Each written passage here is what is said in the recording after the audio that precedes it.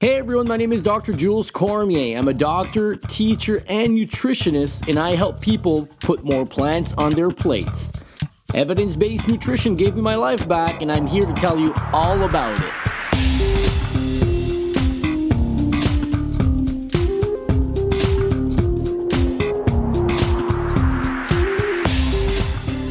Hey everyone, thanks for tuning in to another podcast episode. Today we'll be talking about fat. We'll be talking about dietary fat, body fat, fatty acids, good fats, bad fats, and everything in between.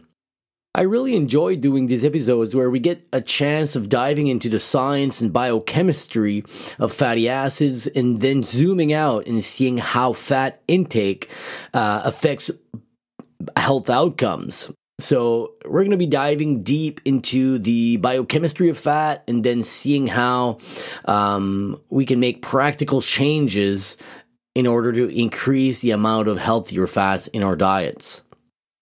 So fat has many different faces and can go from enemy to superhero faster than you can shout keto. One day we should be eating more, the next day we should be cutting back, and no wonder why people are confused. There's a lot of controversy surrounding all three macronutrients. Carbs can be good, can be bad, and people are confused. I just recorded an episode diving deep into the nutrition science surrounding carbs and what makes some good and some bad, and I'll be doing the same things for fat today. So let's start with the basics. What it is, what it does, where it is, and why some of it is great and some of it is not. So, fat is one of three macronutrients and is also known as lipids. There are many different types of lipids, just like there are different types of carbs and different types of proteins. Fatty acids, saturated or trans fats are all different types of lipids or fats, and we'll review them during this episode. Now, fat can play multiple different roles. It can provide us with energy at 9 calories per gram to be exact, and it can also be stored in fat tissue where it can release fatty acids when energy is required.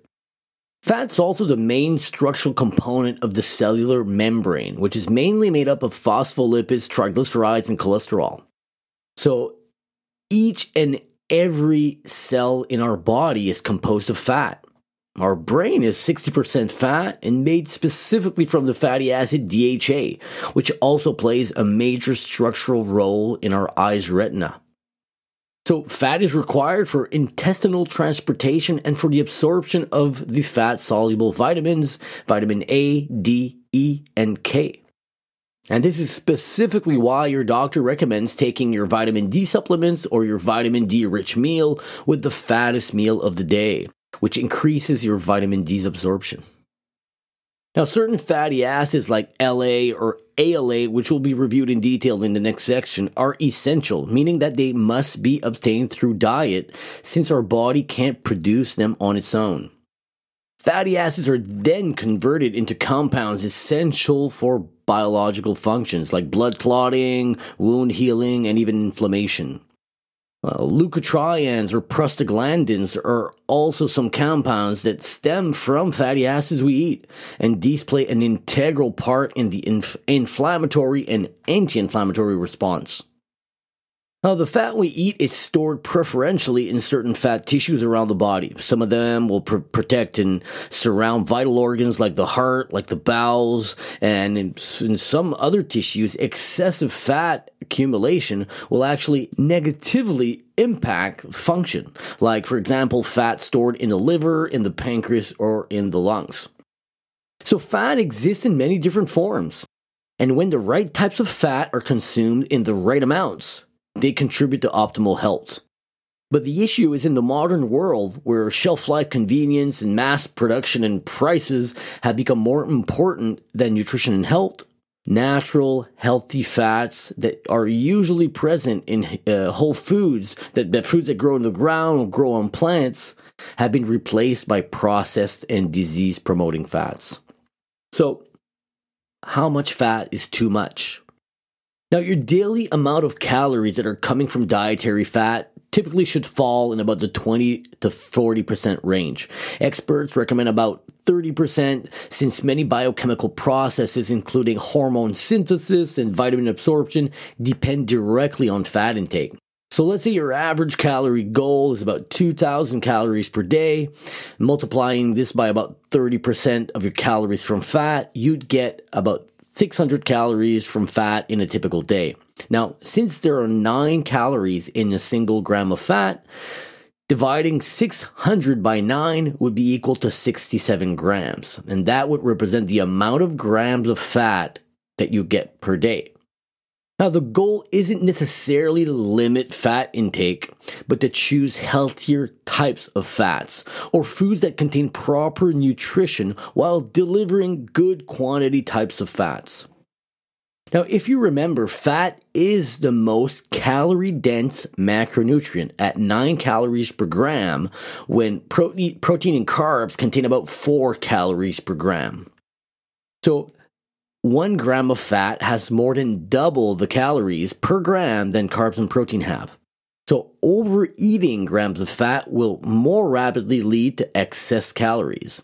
And experts agree that we should be changing the types of fat we're eating and limiting the excessive amounts we see in today's modern diets, in particularly when talking about saturated and trans fats, which are mostly found in animal foods and processed foods. But if you consume fat in too low of a quantity, that can also have negative health impacts, since fats are associated with many vital functions. So before talking about dietary fat, let's dive into body fat and what it means and what it is and what percentages are normal. So body fat represents the weight of fat tissue that you carry in your body in proportion to total body weight. So we designate that or measure it through body fat percentage. It represents the essential fat that supports many vital functions and your storage fat. Now, body fat can be measured by multiple different methods, including calipers, bioimpedance, or DEXA scanning, and even many others. The catch is still the fact that body fat percentage is not a direct measure of health, but rather a small piece of the overall picture. Although excessive fat intake will usually lead to excessive calorie intake, it's excessive calories from all the macronutrients in total that will cause increased fat storage and increased body fat percentage, not the intake of fat alone. Remember that body fat percentage is simply one of the many markers of health, and that some people will have a normal body fat percentage but are still unhealthy. Now, what we would describe as normal ranges of body fat percentages vary from women to men, and also vary depending on if you're an athlete, if you're a woman trying to get pregnant, if you are a fit person or an average person. So you can go look at the body fat section of my website, plantbaseddrjules.com, where you'll find all of these charts and the normal ranges of body fat percentages according to your sex. Some people even see fat as an organ. Fat, or body fat, is also known as adipose tissue, which is composed mainly of a specialized connective tissue that contains adipocytes. Adipocytes are what we call the fat cells, and that's where we store fat as energy in the form of lipids. Fat also insulates the body and provides protection for vital organs. And although we've always thought of adipose tissue as this inert, inactive substance, researchers confirm that adipose tissue is actually a major endocrine organ, meaning that adipocytes, or fat cells, produce and secrete a multitude of hormones. They produce important hormones like leptin, immunomodulating cytokines, and estrogen.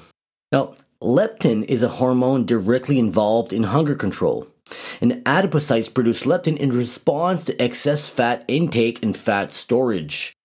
It's even thought that people who chronically ingest excess calories from fat, like those on the standard American diet, have a decreased response to leptin. Now, cytokines are inflammatory chemicals that are produced by fat cells. Overweight and obese patients have chronically elevated levels of cytokines, which puts them in a chronic inflammatory state.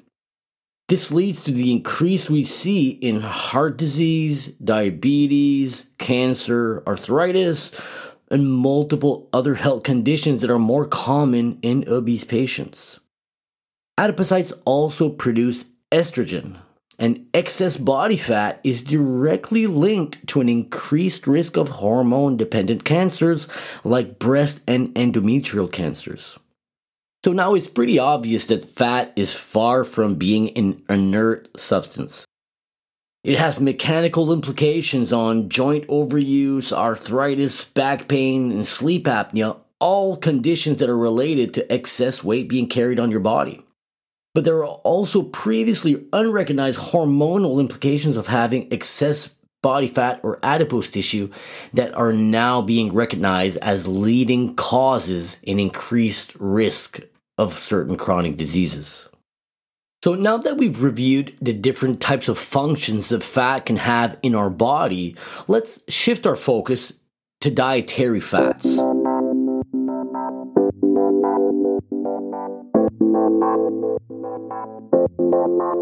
So just like carbs and proteins, fats aren't created equal.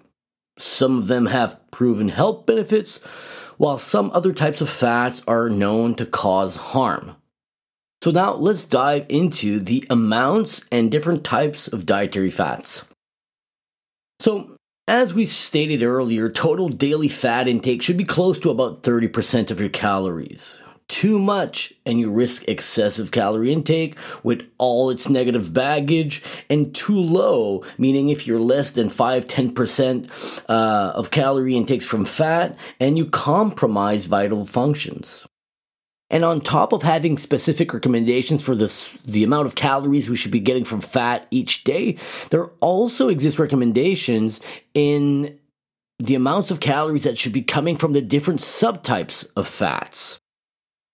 When we're talking about the different types of fats or fatty acids, we're mainly referring to three large categories: trans fats, saturated fats, and unsaturated fats. Unsaturated fats can then be subdivided into two categories: monounsaturated or polyunsaturated. Now, the main difference between all these three different types of fats, trans fats, saturated fats, and unsaturated fats, are directly related to their chemical structure, but I'll spare you the organic chemistry course for now. In simple terms, all three types of fats, whether saturated, unsaturated, or trans fats, are all made with three different atoms: carbon, hydrogen, and oxygen. Now, saturated fats are saturated with hydrogen atoms and contain only single bonds between carbon atoms. On the other hand, unsaturated fats have at least one double bond between their carbon atoms. Now, the saturation of hydrogen atoms results in saturated fats being solid at room temperature, unlike unsaturated fats, such as olive oil, for example, which tend to be liquid at room temperature. Now, keep in mind that depending on the carbon chain length, we have different types of saturated fats. So, for example, we have short chain saturated fats, medium chains, and long chains, and even very long chained saturated fats. And all of them have different effects on your health.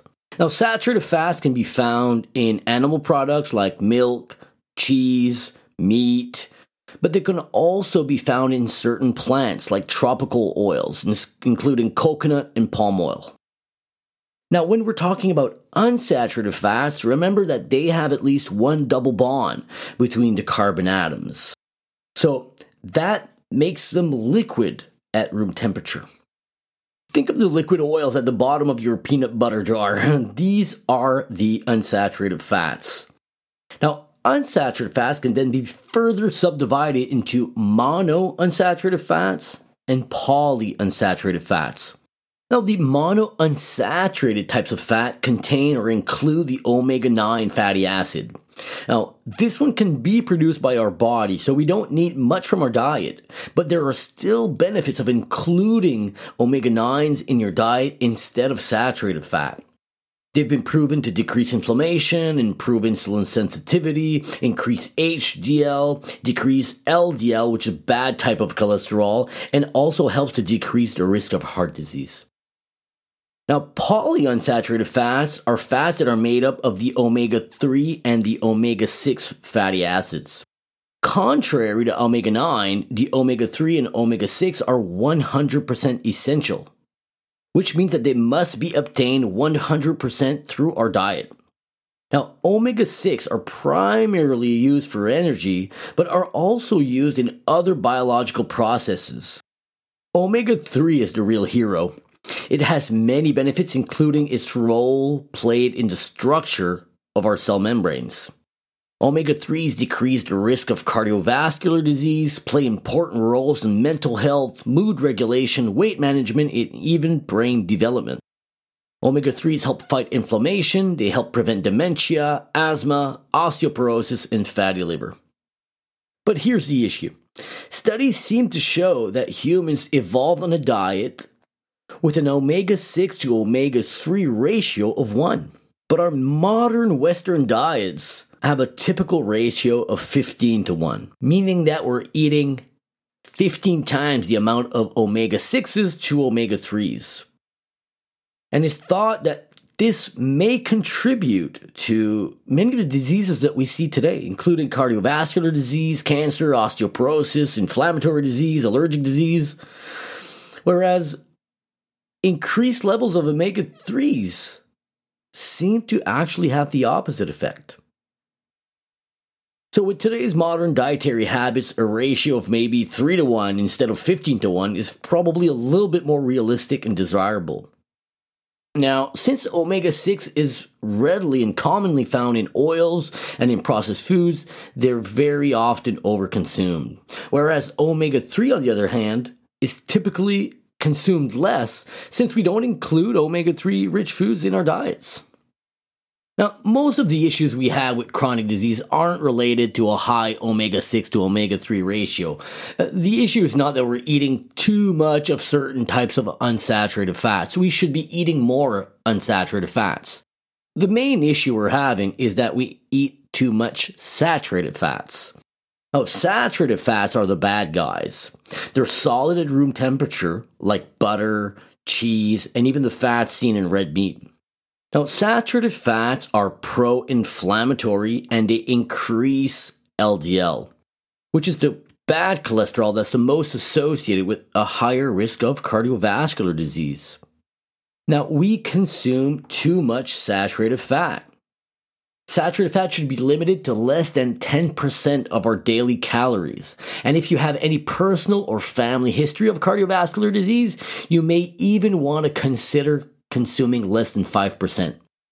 Personally, I try to keep my intake of saturated fat as low as possible. And as stated earlier, saturated fat is found in animal products, milk, cheese, butter, in red meat, and it can also be found in certain plants like tropical oils, like palm oil, or coconuts.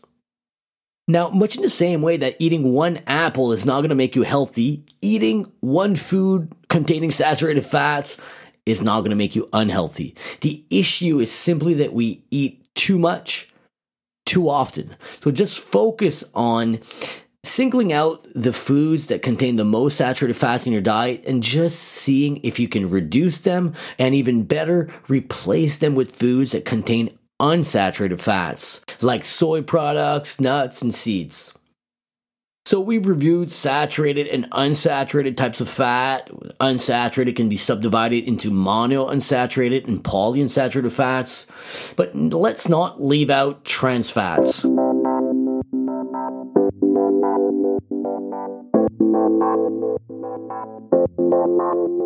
Trans fats are the worst. They exist in two forms. Some occur naturally in animal foods and processed meats and dairy, and the second type comes from processed foods. Now, artificial sources of trans fats are the main problem.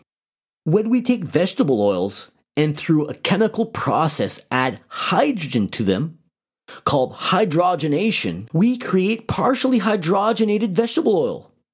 Now, this food process creates a semi-solid oil that we use in baking and in heavily processed foods like cookies, pizza, chips, fried foods, shortenings, and margarine. Trans fats are linked to negative health outcomes across the board. And it's no surprise that my recommendation to you would be to avoid them completely. Lucky for you that if you're already on a plant-predominant diet, you really have nothing to worry about. Your intake of trans fats will be negligible. But even though the science is pretty clear on which types of fats are healthy, which we should eat more of, there is still considerable confusion surrounding fat. So in order to clear things up, let's talk about practical tips that we can apply to our daily lives in choosing fatty foods that you should be eating more of. And although fat is frequently villainized, not all fat is bad. And when you're eating the right amount of calories from fat, from the right sources, fats are absolutely needed for optimal health. So let's wrap things up by talking about the foods that you should be adding to your diet. Now, foods that are rich in omega-9 fatty acids include nuts, avocados, and chia seeds. And if you're looking to increase the amount of polyunsaturated fats in your diet, which include the omega-3s and omega-6s, consider adding more nuts and seeds. Walnuts are a great source of omega-3s, as are chia, hemp, and flax seeds.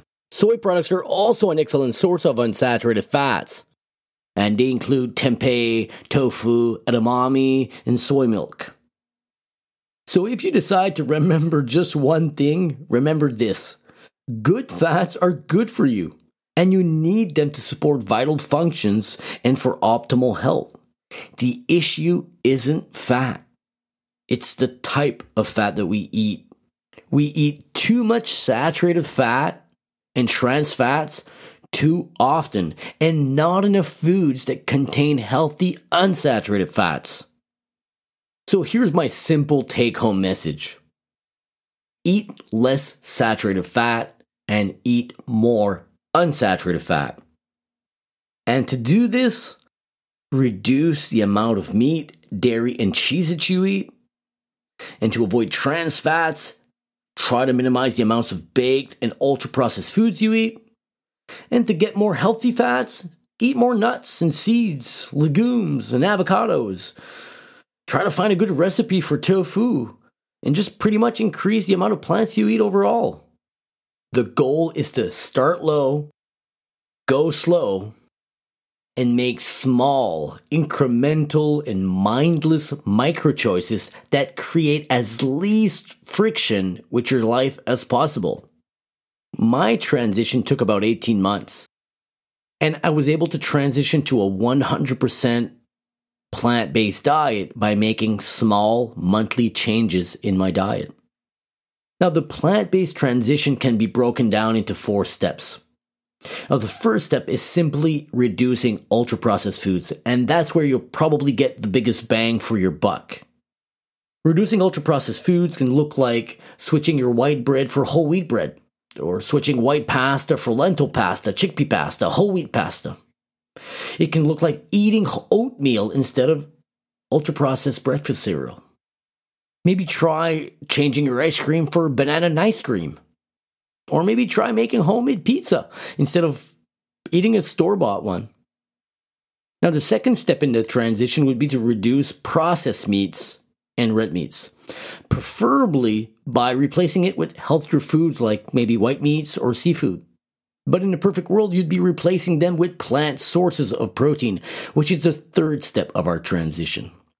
Try to include more plant protein in your diet, either through soy products like tofu, tempeh, edamame, or soy milk. Try to include more whole grains like brown rice or quinoa, or even include more nuts and seeds like hemp seeds, for example.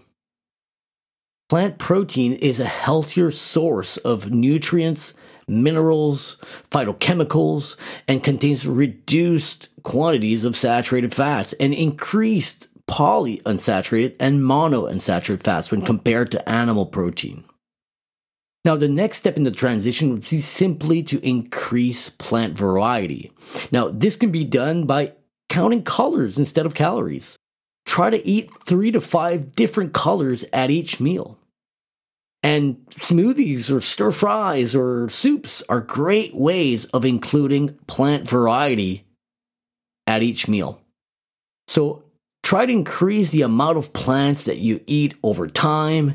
Take your time, make mistakes, learn from them, and continue progressing on the plant-based spectrum. Thanks so much for tuning in to this episode on fat and dietary fat. I hope to see you again in the future. Peace! Yo, plant-based buddies, don't forget to go check out my website, plantbaseddrjules.com. That's where you'll find links to download my free recipe book, my transitioning guide, and my supplement guide for athletes. And there, you'll also find links to future live events, to my YouTube channel, my social media handles, my blog, and even my other podcast episodes.